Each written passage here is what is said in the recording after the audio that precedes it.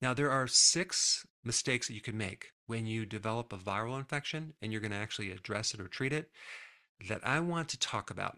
Because when you start getting sick, especially a viral infection, you want to make sure that you can maybe fight it off initially so it doesn't develop into a full blown infection. And if you have the infection, you want a very quick recovery.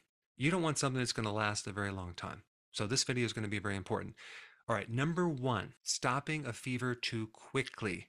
There's this impulse to want to get rid of your fever, especially if a child has fever. Well, did you realize that by getting rid of the fever, you're going to prolong the duration of the infection? You have to realize what that fever is there for. Very, very important. It is there to help reduce the spreading of the virus. That's right. Like if it's in your sinuses down into the lungs. It can actually inhibit the spreading from the lungs throughout the rest of the body. It can reduce the reproduction of the virus. It helps inhibit the virus going into the cell. It reduces something called IL-6, which is a requirement for the virus to survive. And on top of that, the fever increases your T killer cells, which is everything to do with killing off viruses as well as killing off cancer. In fact, when you start getting a fever, I would recommend do things to keep really, really warm to help enhance that fever. When you're actually sleeping, just wear more clothes, have more blankets, take a hot bath, take a hot shower, stay really, really warm. Viruses hate heat. All right, number two, taking an antibiotic for a virus.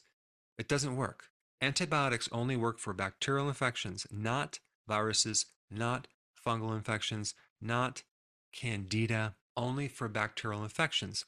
And the problem when you take an antibiotic, there's some slight minor complications. And I'm being very sarcastic because there are a lot of side effects. The big one being, when you take an antibiotic, you're not going to fully kill off everything, right? Those microbes that survive become stronger. They start resisting that antibiotic. They learn from that stress. And now the next time you use an antibiotic, it doesn't work anymore. And then you get sick and you have another infection, another infection. So over time, these antibiotics become less and less effective, not to mention all the other side effects. So when you have a virus infection, antibiotics don't work. And if for some reason you have to take an antibiotic, make sure you also take a probiotic at the exact same time so you can actually kind of preserve your own microbes to some extent. I mean, the reason I'm even bringing this up is because literally like 50% of all antibiotics are prescribed unnecessarily. Also, if you take antibiotics, you end up with a severe B1 deficiency, which creates all sorts of issues.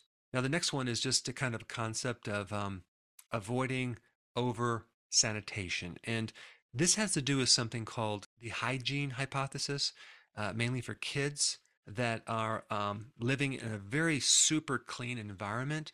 They tend to get more allergies. They tend to get sick more often simply because they don't develop an immune system. You have to realize that, especially early on when you get an infection as a child, that's the training of your immune system. So sometimes we have this obsession to keep everything so sterile and clean and sanitized. Well, that can inhibit your immune system as well, especially if you are sanitizing your hands or your skin. You actually are wiping off all the good bacteria that live on your skin as well. I mean, this also can relate to facial cleansing creams and scrubs and all this work to kind of clean your skin, whether you have acne or whatever.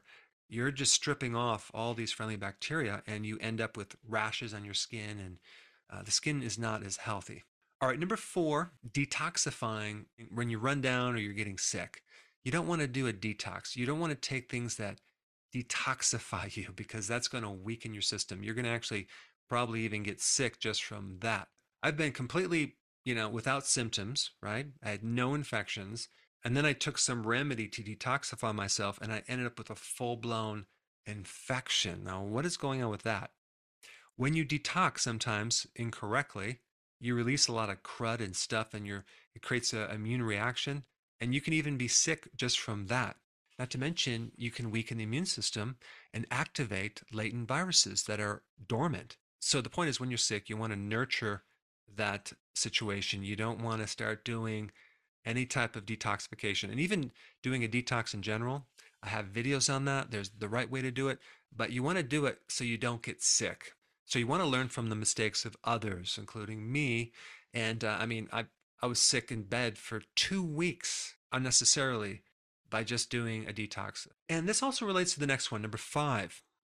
You doing like a shotgun effect on your immune system, like taking every single known remedy demand for an infection, just tons of stuff. You're going to overdo it. You don't need to do that. Yeah, even sometimes when they have like a sinus infection, they'll start doing colloidal silver as a nasal rinse, and then they'll add hydrogen peroxide, and then they'll add other things like garlic. It's going to irritate your tissues.